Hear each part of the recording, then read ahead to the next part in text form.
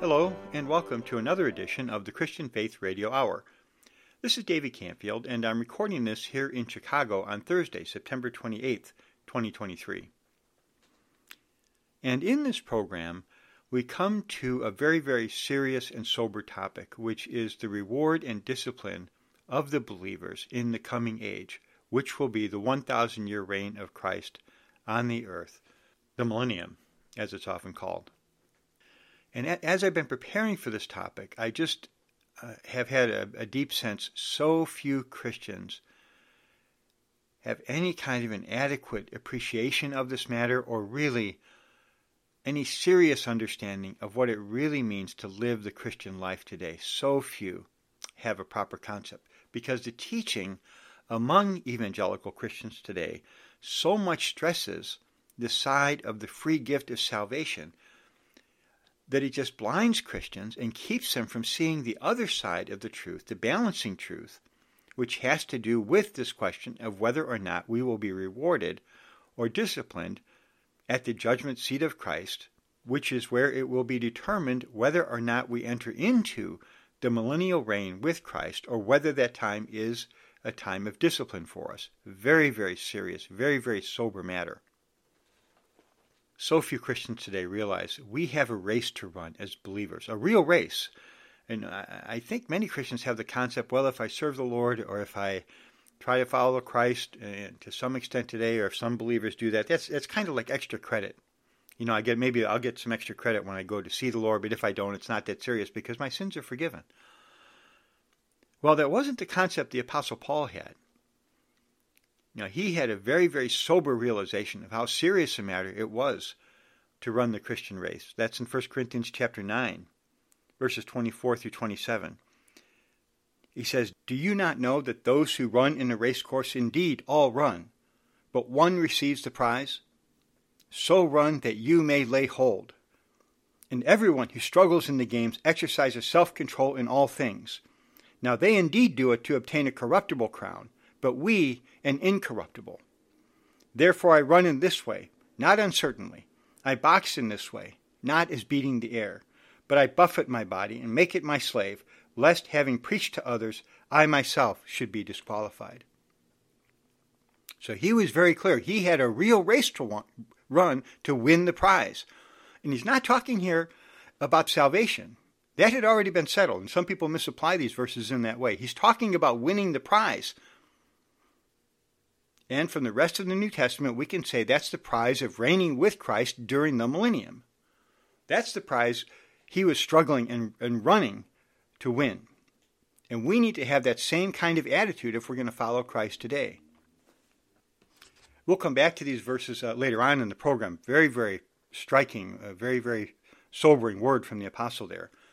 But to explain a little bit of his meaning, let's look at what the apostle Paul says in Romans chapter 5. And I'll start with verse 8. "God demonstrates his own love toward us in that, while we were yet sinners, Christ died for us." Praise the Lord for that. Christ died for us while we were still sinners. What a demonstration of God's love that is for us. Then he goes on in verse 9. "Much more then, having now been justified in his blood, we shall be saved from the wrath through him." So we've already been justified in the blood of Christ from our sins. Praise the Lord for that. But in the future, something else is going to happen. We shall be saved from the wrath through him.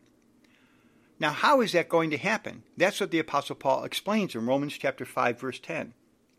"For if we, being enemies, were reconciled to God through the death of his Son, much more, having been reconciled, we shall be saved in his life." So do you see what Paul is saying here? Something has happened in the past already. And if you're a believer, you've had this experience. You have been justified. In an objective sense, at least, you have been reconciled to God. We, being enemies, were reconciled to God. Praise the Lord for that. But now we need to go on and be saved in his life. We need to allow God's divine life to operate in us, to save us and bring us into conformity to Christ, so that we in the future will be saved from the wrath. Now that's going to happen. we are going to have this experience. We will be saved from the wrath because we are going to be saved in his life. It's going to happen. Once you're a saved believer, you know that's the beginning of the process of salvation. God is going to bring that process to completion. But the question is when? Will it happen in this age so that the millennium is a time of reward for us? Or will it not happen in this age, in which case the millennium will be a time of discipline for us, to bring us to the maturity that we need in order to be prepared to enter into the glory with Christ. And if you understand the structure of the book of Romans, just before this, in chapters 3 and 4, that's where Paul talks about justification. Then in chapters 5, 6, and 7, in the first part of chapter 8, he goes on, he talks about sanctification. That's a big part of what it means to be saved in the life of Christ. And then in the remainder of chapter 8, he goes on and he talks about glorification, how we will be conformed to the image of God's Son eventually. That's the process we need to go through. And that's really what it means to run the race, to allow the Lord to work in us in an inward way to conform us ultimately to the image of Christ. It's not so much about doing a lot of outward things. It's about allowing the Lord to deal with us. And yes, it may involve doing a lot of outward things, for sure, as we serve the Lord. Very often that's how we experience the inward working of the Lord's life within us. But primarily it means we allow the Lord to work in us by his life to conform us to the image of Christ, and that's what prepares us to enter into the Lord's presence in glory. Praise the Lord for that. So I just want to point out these verses at the beginning of the program by way of introduction to give you kind of an idea of what we're going to be talking about. We're not going to be talking here in this program about our eternal salvation because that has already been determined. If you're a believer in Christ, you know what your eternal destiny is going to be. You will be with the Lord for eternity, regardless of what happens in this age. I could spend the rest of my life trying to lose my salvation. It wouldn't work. My eternal destiny is already secured. But what's not secured is this matter of where I am going to spend the millennium. That's the question we're going to be dealing with today, and what the New Testament shows us in that regard. And as I say, it's a very, very serious matter, and I know so few Christians have any proper concept of that.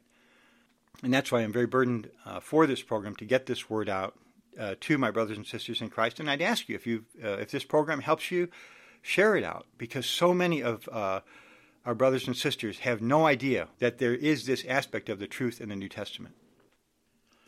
Now, in this program, I'll be referring a good deal probably to a book by D.M. Panton.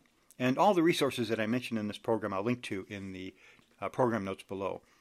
This is called The Judgment Seat of Christ. It was written probably about 1940 or 1950. I mentioned it in the previous program.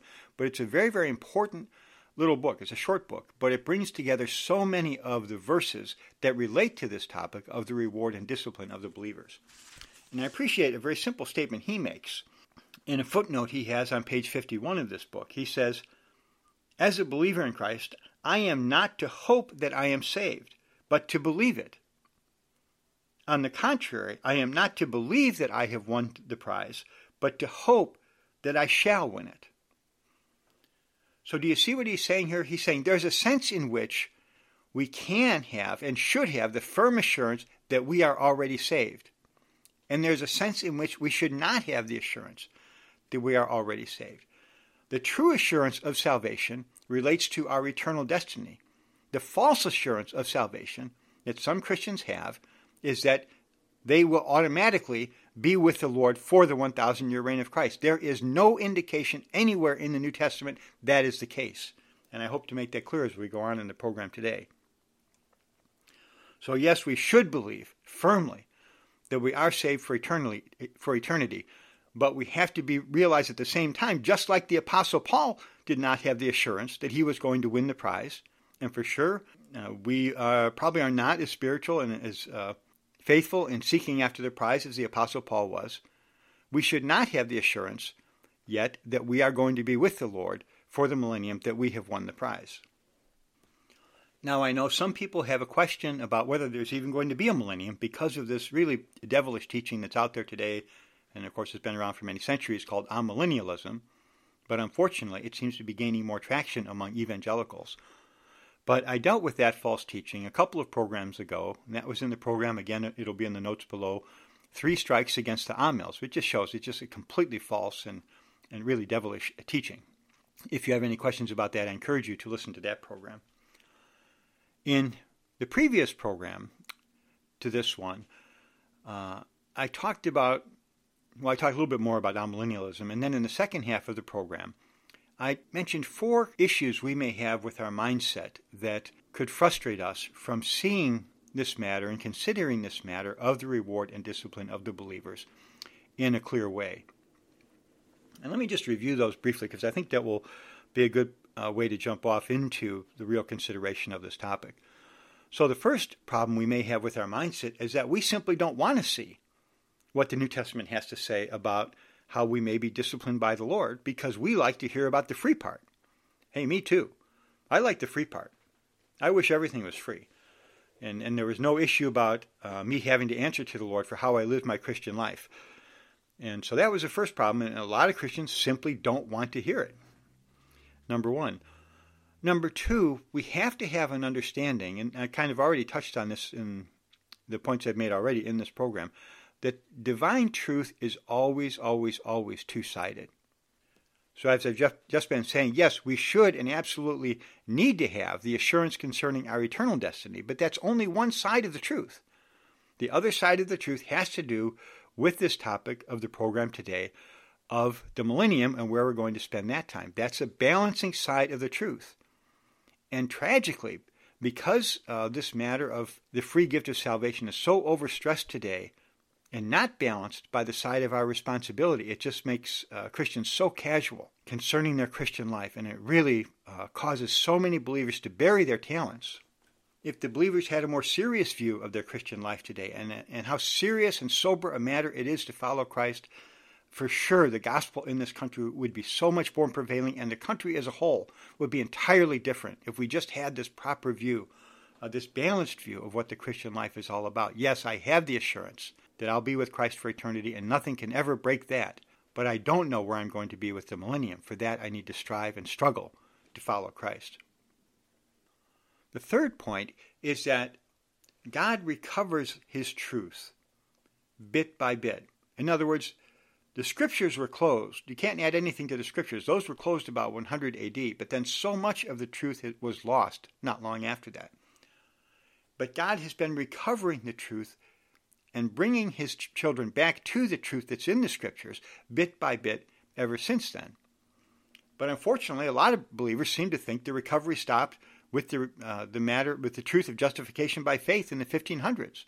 They don't realize the Lord has been going on and on and on since then. And these truths concerning the reward and discipline of the believers weren't really uncovered, in general at least, until the 1800s, when a man named Robert Govet really began to see this matter in the scriptures. And so we have to realize, first of all, we have to be willing to see these truths. Then we have to realize that the truth is two-sided. And then we have to see it's not recovered all at once. It's bit by bit. And the last point is that some of these things that we're sharing are not going to be on the surface of the scriptures. They're there, but they're there in a somewhat hidden way. There are parts of it that are very clear, but there are parts of it that are more hidden, and you have to kind of put the pieces of the puzzle together to really properly understand them. So in other words, you have to be willing not to stay on the surface of the scriptures, to really dig in the scriptures, to really see what's really there. And then these truths will begin to open up themselves to you if you approach the scriptures in that way and with this proper mindset overall. So what I want to do in the remainder of the program is to just go very quickly through a number of the key verses in the New Testament on this topic. Really, so this will just be a survey of this topic. And that's because I just want to give my fellow brothers and sisters in Christ an impression that we need to be very serious with the Lord and that we have a race to run in order to win the prize of reigning with Christ during the millennium.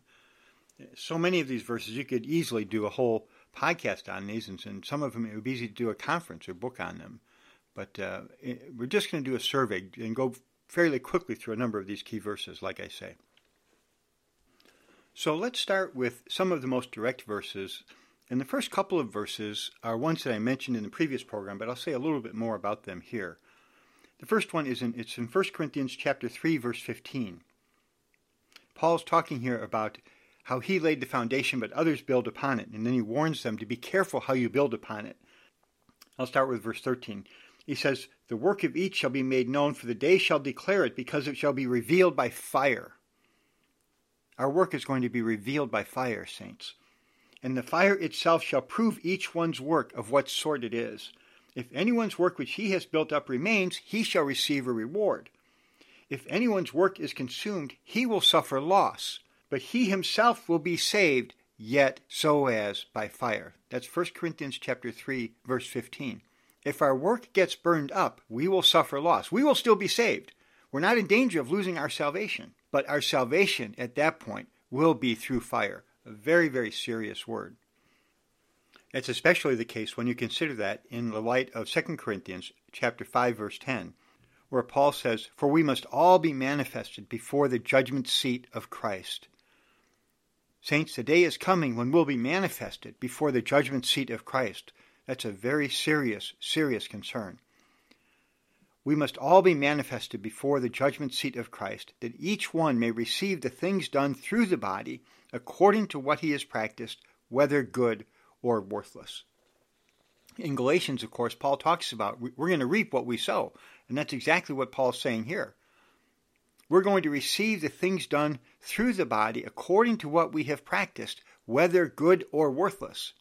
It's not just that we may receive a good thing or we may not receive a good thing. If we have done worthless things, if we've done evil things through our body, those are going to come back to us at the judgment seat of Christ. And as Paul goes on to say in the next verse, knowing therefore the fear of the Lord, we persuade men, but we are made manifest to God. So his view of the judgment seat of Christ, his appreciation of how serious a matter this is, caused him really to fear the Lord in light of the judgment seat and being aware that his work and his whole life was going to be brought to light at the judgment seat of Christ. And we need to have that same kind of fear and realization one day we're standing before the judgment seat of Christ. Then there's Luke chapter 12. In this chapter, the Lord is answering Peter's question. In verse 41, Peter says to him, Lord, are you speaking this parable to us or also to everyone? Then the Lord asks, okay, who is that faithful and prudent steward? And he goes on from there saying, if you serve faithfully, you'll be blessed at his return. If you're not faithful, he goes on in verse 46, the master of that bondservant shall come on a day he does not look for him, and at an hour he does not know, and shall cut him in two and assign his part with the unbelieving. Very, very serious word there. But listen to what he says in verses 47 and 48. I'm not quite sure these verses are in the Bibles that a lot of believers have. They might be shocked to hear these verses. Here's what the Lord says. That bondservant, this is a very clear word, that bondservant who knew his master's will, but did not prepare nor do according to his will, shall be beaten with many lashes. The unfaithful servants are going to be beaten when the Lord comes back with many lashes. That is just such a serious and direct warning. How can you possibly say, when you read that verse, that there can't be any problem between us and the Lord comes back, any real problem? He goes on in verse 48, but he who did not know and did things worthy of blows shall be beaten with few lashes, for to everyone to whom much has been given, from him much shall be required, and to whom much has been committed, they shall ask of him all the more. Very, very direct and serious word about the Lord's judgment when he returns. And to be clear, this is a judgment on the believers. The context here is the Lord's coming back and dealing with his believers regarding whether they were faithful or not in their service to him on the earth. Look at John chapter 15. In this chapter, of course, the Lord is talking about how he's the vine and we're the branches. But again, these are obviously very serious words. It's not easy to share this, and I'm sure it's not easy to hear. But this is a side of the New Testament truth we really need to deal with. Before I get into this, let me say something about my own history in this regard. I was saved in 1983 by dear brothers out in Washington, D.C. Then in 1984, that's when I touched the church life here in Chicago and came under the ministry of Brother Witnessley, who had been a co-worker of Watchman Nee. So for about a year, I was kind of on my own, but I was introduced. The brother who brought me to the Lord introduced me to the teachings of Watchman Nee, to the writings in his books. He really appreciated Watchman Nee, and that was a real blessing to me. and I very much appreciated his ministry. He has the Full of Grace and Truth, not 12 Baskets Full, I didn't have it at that time, but a number of these basic books by Watchman Nee. The first one that really helped me was Changed into His Likeness, which is his study of Abraham, Isaac, and Jacob. Really, really opened my eyes in terms of how to come to the Scripture. So I really appreciated Watchman Nee's ministry. But then I got a hold of his book, The Salvation of the Soul, in which he shares along these same lines, warning us that there's a difference between eternal salvation and what 1 Peter 1:9 talks about as the salvation of the soul, that ongoing salvation that we need to enter into in our Christian life. And that was the first time I had really come into contact with this kind of teaching. All I had heard before was the teaching of the security of salvation, that one side. I hadn't heard the other side. And I'm reading this book by Watchman Nee, The Salvation of the Soul, and I'm thinking, well, I like Watchman Nee's ministry. I really appreciate him, but I don't like this part. I don't take this part, what he's teaching about the salvation of the soul and how we may run into trouble when we see the Lord. That doesn't seem right to me. But I don't recall that I had any Bible verses I could use to back that up. I just didn't like it. And I've said before, we all like the free part. We like to hear the free part of salvation, these verses that show us we're going to render an account to the Lord and may suffer a very serious discipline if we're not faithful. And that's not so easy to take, and it took me a little while to finally realize this is the biblical view, that we will render an account to the Lord for how we lived our Christian life and may face that serious discipline. So if this is hard for you to hear, believe me, I appreciate it. I was in that boat myself. But we have to receive the whole counsel of God and really see what is in the Scripture and consider it for ourselves. And as we do that, because there is such an overwhelming amount of evidence in the Scripture for this viewpoint, I'm confident that eventually, if that's what you do, you'll reach the same conclusion that I have, that I need very much to run the Christian race today so that I can win the prize of reigning with Christ in the millennium, because that prize is not assured to me. I could very well not win that prize, and that would be a very serious matter. And I say that just because I know this is a new word, maybe to many who are listening to this, and it may not be that easy to hear to begin with. But as I say, that was my own experience, so believe me, I sympathize with you in that regard. But consider these verses for yourself. I hope you will. So let's look at John 15. And again, this is on the matter of abiding in the vine. Is very, very precious to have that relationship with Christ. He's the vine, we're the branches. But what does he say in verse 6? If anyone does not abide in me, he is cast out as a branch and withers, and they gather them and cast them into the fire, and they are burned. Now, if I wanted to argue that you could lose your salvation, I probably would use this verse, because you could understand this verse in that way if you took it by itself. But John 5:24, other portions of the New Testament make it clear once we are saved, we can never lose our salvation. So this is talking about something different. It's not talking about losing your salvation. It is talking about a believer who does not bear fruit and probably in this life is somewhat cut off from the enjoyment of Christ as the vine. He's cast out as a branch. It's when the Lord comes back, they can be cast into the fire for a time and burned. And not for eternity, for a time. That's a very, very serious matter. But I don't see how any other way you can legitimately understand this verse. It's telling us here that a believer may very well have to pass through the fire. Remember what 1 Corinthians chapter 3, verse 15 said. And some people like to say with that verse that, well, it's the works that pass through the fire, not the believer. He's saved because his works are burned away. Well, John 15 is not indicating that that's a proper understanding of that verse. Here it indicates it is the branch itself that gets cast into the fire and burned. And there's another verse to support this understanding. It's in Revelation chapter 2, verse 11, when the Lord is giving the promise to the overcomers in the church in Smyrna. And he says, he who has an ear, let him hear what the Spirit says to the churches. He who overcomes shall never be harmed by the second death. That's a promise to the overcomers. Does that promise mean anything? It has to mean something. And if it means anything, it means that if you do not overcome, you may very well be hurt by the second death. You won't be destroyed by it. It's not what it says there. You won't be destroyed in it like the sinners will be. They get cast into the lake of fire for eternity. But it is possible, the Lord is saying here, for a believer to be hurt by the second death. And it seems to be that is what 1 Corinthians chapter 3, verse 15 and John chapter 15, verse 6 are talking about. Very, very serious word. So that's enough for this segment of the program. We'll come back after the break and continue on this line and consider more verses and more portions of Scripture that deal with this matter.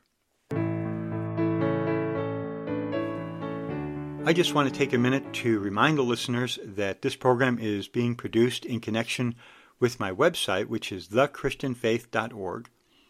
I hope you'll visit that. I think there's a number of very useful resources on there to help you with your spiritual growth, with your walk with the Lord, and with your serving of the Lord, and to have a view of what God's purpose is. If you want to subscribe to our e-letter, which we send out a couple times a week, just click on the subscribe link there. And if you'd like to contact us, if you have comments or questions about the program or about the Christian life in general, you can send us a note at notes@thechristianfaith.org.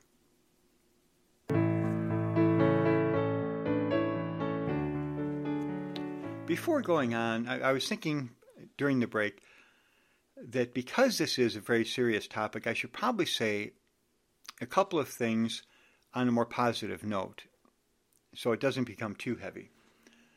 And the first point I want to make is that if we're clear about this matter of the Lord's reward and discipline of his believers in the coming age, that will give us a much more firm assurance of our eternal salvation. Because when we come to a verse like John chapter 15, verse 6, we'll realize that's not talking about the eternal destruction of the believers. It's talking about that temporary discipline in the millennium. It doesn't refer to losing your salvation. And so many verses in the New Testament that the ones who wrongly believe and who wrongly teach you can lose your salvation, so many verses that they point to are referring to the temporary discipline of the believers, not to losing your eternal salvation. And once you realize that, then you have a much clearer, much firmer way to believe, yes, that's what the Scriptures show me. I will be with the Lord for eternity, regardless of what happens in the millennium. I have that assurance. Nothing can ever really break my relationship with the Lord. I will be with the Lord for eternity. I may suffer a temporary discipline. I hope not, but that's possible. But for sure, in eternity, I will be with the Lord. Praise the Lord for that. So that's a very, very positive aspect of understanding this aspect of the truth. And again, I want to point out, this relates to this point I made in the previous episode, that you have to see there are always two sides to the truth. There's one side that's always balanced by another side. And once you see that on the one hand, my eternal salvation is secure, but on the other hand, my millennial destiny is not yet decided, then you have a full picture of how salvation in the New Testament works, and you can have a much firmer assurance of your eternal security. Praise the Lord for that. The second point I want to make has to do with a verse that came to me, again, during the break. And this is in the first few chapters of Revelation. In Revelation 2 and 3, the Lord is dealing with the 7 churches in Asia. And the last one is Laodicea, which was in just a terrible state. And he tells them, "You say, I am wealthy and have become rich and have need of nothing, and do not know that you are wretched and miserable and poor and blind and naked. I counsel you to buy from me gold refined by the fire, that you may be rich, and white garments, that you may be clothed, and that the shame of your nakedness might not be manifested, and eye salve to anoint your eyes, that you may see." How can anyone look at that verse and think there can be no serious problem between the Lord and his believers? Yes, in Christ, we're clothed with Christ, we're righteous, and praise the Lord for that. But in terms of the practical condition of the church here, he tells them, you do not know that you are wretched and miserable and poor and blind and naked. Very, very serious word. So that's a very negative word there. But then he says this in Revelation chapter 3, verse 19, "As many as I love, I rebuke and discipline. Be zealous, therefore, and repent." What a word. After he speaks such a sober word and such a rebuking word to the church there. And frankly, this is what applies to, this is the stage the church is in today. If you understand the prophecy here, we're in the stage of Laodicea. That's the situation of Christianity in general today. They really say, I have been wealthy and have become rich and have need of nothing, and they do not know. They're wretched and miserable and poor and blind and naked. Lord, save us from being in that situation. Lord, have mercy upon us. But he still says to them, as many as I love, I rebuke and discipline. You know, in the Proverbs, it says, faithful are the wounds of a friend. That's what you see here. He will not allow this church and Christians in this kind of condition to stay that way. He's going to deal with them. And that dealing may be severe in the next age. It may be very severe. But it's a dealing that is done in love because he loves them. God disciplines every son whom he receives. We read in Hebrews chapter 12. That's in verse 6. The Lord disciplines those whom he loves and scourges every son whom he receives. And then it goes on in verse 10. He disciplines us for our profit, that we might partake of his holiness. So we need this kind of discipline. It's a question of, are we going to receive the discipline in this age, or are we not going to receive it in this age and wait till the next age? Then it will become a very, very unpleasant thing. It's not easy to endure in this age, but if we wait until the next age, it will be much, much more serious. But it's a discipline that comes out of God's love for us and of the Lord's love for his brothers and sisters, so that we will be prepared to enter into glory. So that's a good jumping off point for the rest of the program. And it may take another program to get into more of these verses. We'll see how things play out. But right now, I just was thinking, because I did mention it in the previous segment, the Lord's promise to the overcomers in Smyrna, that they wouldn't be hurt of the second death. So we need to look at, just briefly, these promises in Revelation 2 and 3. There's 7 different promises to overcomers in the 7 different churches. And we should consider, well, who are these promises made to? Who are these promises for? They're for the overcomers, of course. But does that mean all the believers in Christ, or only some of the believers in Christ? Now, there are some who would say it has to be for all the believers in Christ. They would say every believer in Christ is an overcomer. That's how they would try to deal with these promises and say, well, yes, they actually apply to all the believers. And there's some verses in 1 John that they might use.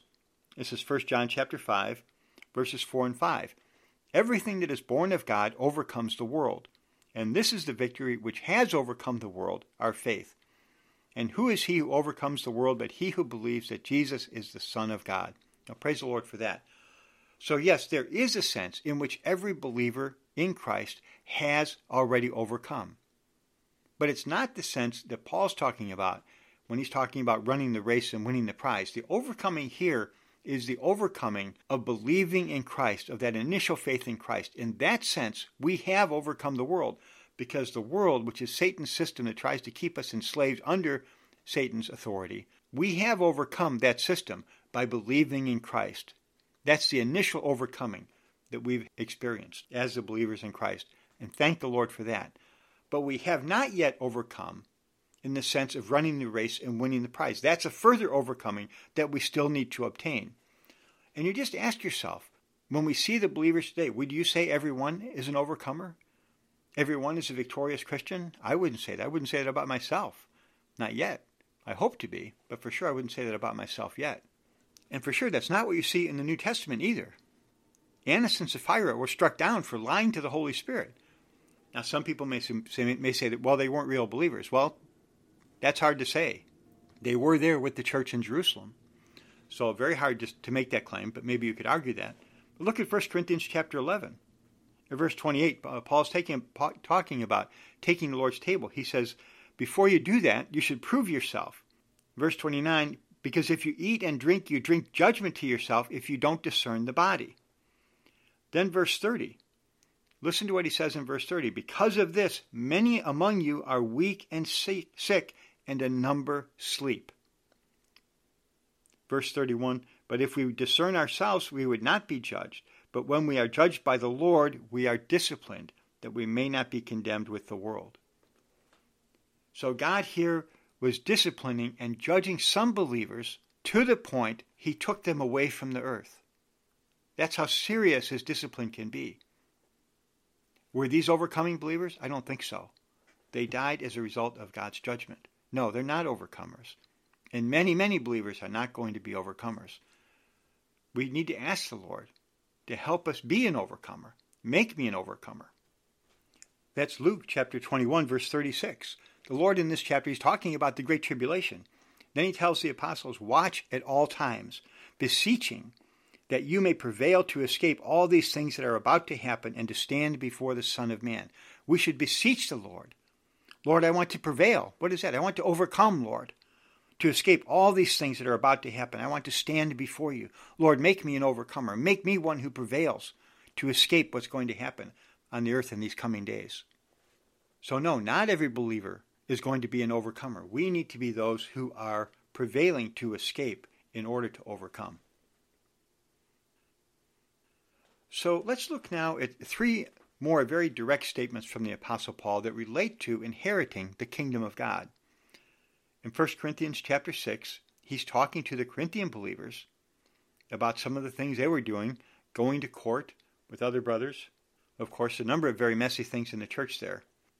Then he tells them, "Do you not know that the unrighteous shall not inherit the kingdom of God? Do not be led astray." And I would urge you, saints, don't be led astray. "Neither fornicators, nor idolaters, nor adulterers, nor the perversely effeminate, nor homosexuals, nor thieves, nor the covetous, not drunkards, not revilers, not the rapacious, shall inherit the kingdom of God." People who practice these things are not going to inherit the kingdom of God. He goes on, verse 11, "And such were some of you, but you were washed, but you were sanctified, but you were justified in the name of the Lord Jesus Christ and in the Spirit of our God." So he is speaking this word to ones who have been washed, sanctified, and justified in the name of Jesus Christ and in the Spirit of our God. This is for the believers.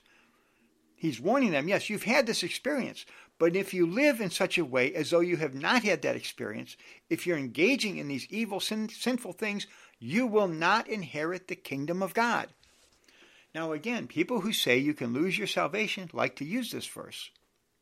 You have to be a righteous person or you won't go to heaven, is what this is saying. It's not what it's saying. It says you won't inherit the kingdom of God. He's talking about that time when Christ will reign on the earth in the millennium, the kingdom of God. It's not heaven. It's not eternity. It's the kingdom of God. Believers who live in such a way will not have an inheritance in that kingdom. But in eternity, they will be brought back in after going through the discipline that they will experience during the millennium. And the Apostle Paul, he gives us two more very strong statements, very similar. Galatians chapter 5, starting in verse 19. "Now the works of the flesh are apparent, which are such things as fornication, uncleanness, wantonness, idolatry, poisonous charms, hatred, strife, jealousies, outbursts of anger, selfish ambition, division, sex, envying, drunkenness, carousing, and similar things, of which I tell you beforehand, just as I have said previously, that those who practice such things shall not inherit the kingdom of God." Again, speaking to the believers here, if you live in this way, you don't have a place in the kingdom of God, either in this age, where we should be living in the reality of the kingdom of God, or in the next age, when we inherit as a reward the blessing of participating in the manifestation of the kingdom of God. You're not going to do that if you live in this kind of way. How we all need the Lord's mercy to keep us following him in a faithful way so we can inherit the kingdom of God. But again, it's not talking about eternity. It's talking about the kingdom of God. And the last of these three statements is in Ephesians chapter 5. Beginning in verse 3, Paul says, "But fornication and all uncleanness or covetousness, let it not be so much as named among you as is fitting for saints. And filthiness and foolish talking or coarse jesting, which are not becoming, but instead thanksgiving." Then Ephesians chapter 5, verse 5, he says this, "For this you surely know, that no fornicator or unclean person or covetous man who is an idolater has any inheritance in the kingdom of Christ and of God. Let no one deceive you with empty words," he goes on in verse 6. Saints, I'm so concerned because so many believers have been deceived by empty words, these false promises of people telling you can't have any problem once you're a saved believer. Everything's going to be fine when you see the Lord. Don't worry about it. Live your life the way you want to. Don't be deceived by those empty, evil words, saints. Don't be deceived by that kind of word. Let no one deceive you with empty words, for because of these things the wrath of God is coming upon the sons of disobedience. Therefore he warns them. Go in verse 7. "Therefore do not be partakers with them." Really so. You partake in that kind of living, you're going to be partaking also in the wrath that's coming upon the world. So these are just very clear, very direct statements. And I can't imagine if you think, we go straight from here into eternity and everything's fine regardless of how you live your life. I simply can't imagine how you would deal with these kinds of verses in terms of your theology. So if you have some answers, if you feel that way, if you have some issues with what I've been sharing, again, let me know. Send me a note. I'll take a look at it. And again, I know this is not a word that is spoken very often among Christians today, so it might not be familiar to you. But I hope you'll look at these verses. And again, I'll link to them below. They'll be on the page for this episode on the website, and you can look at these verses and consider them for yourself and allow the Lord to really speak to you about this matter. So I think that will do it for this program. Basically, those are the direct words in the New Testament that we see on this topic that I wanted to cover. But there's also the types and the parables that deal with this topic in the New Testament that I also very much want to cover, and I'll do those in an upcoming program. Probably not the next program, but maybe after that I'll get into those parables and those types, because those are also very, very important and very clear and really kind of help us to understand this matter in a deeper way. But I hope from what we have covered that these words will help so many believers in Christ to realize that we have to be so much more sober and so much more serious in how we follow Christ in this present age to be prepared to see him and to be with him in the next age. Amen.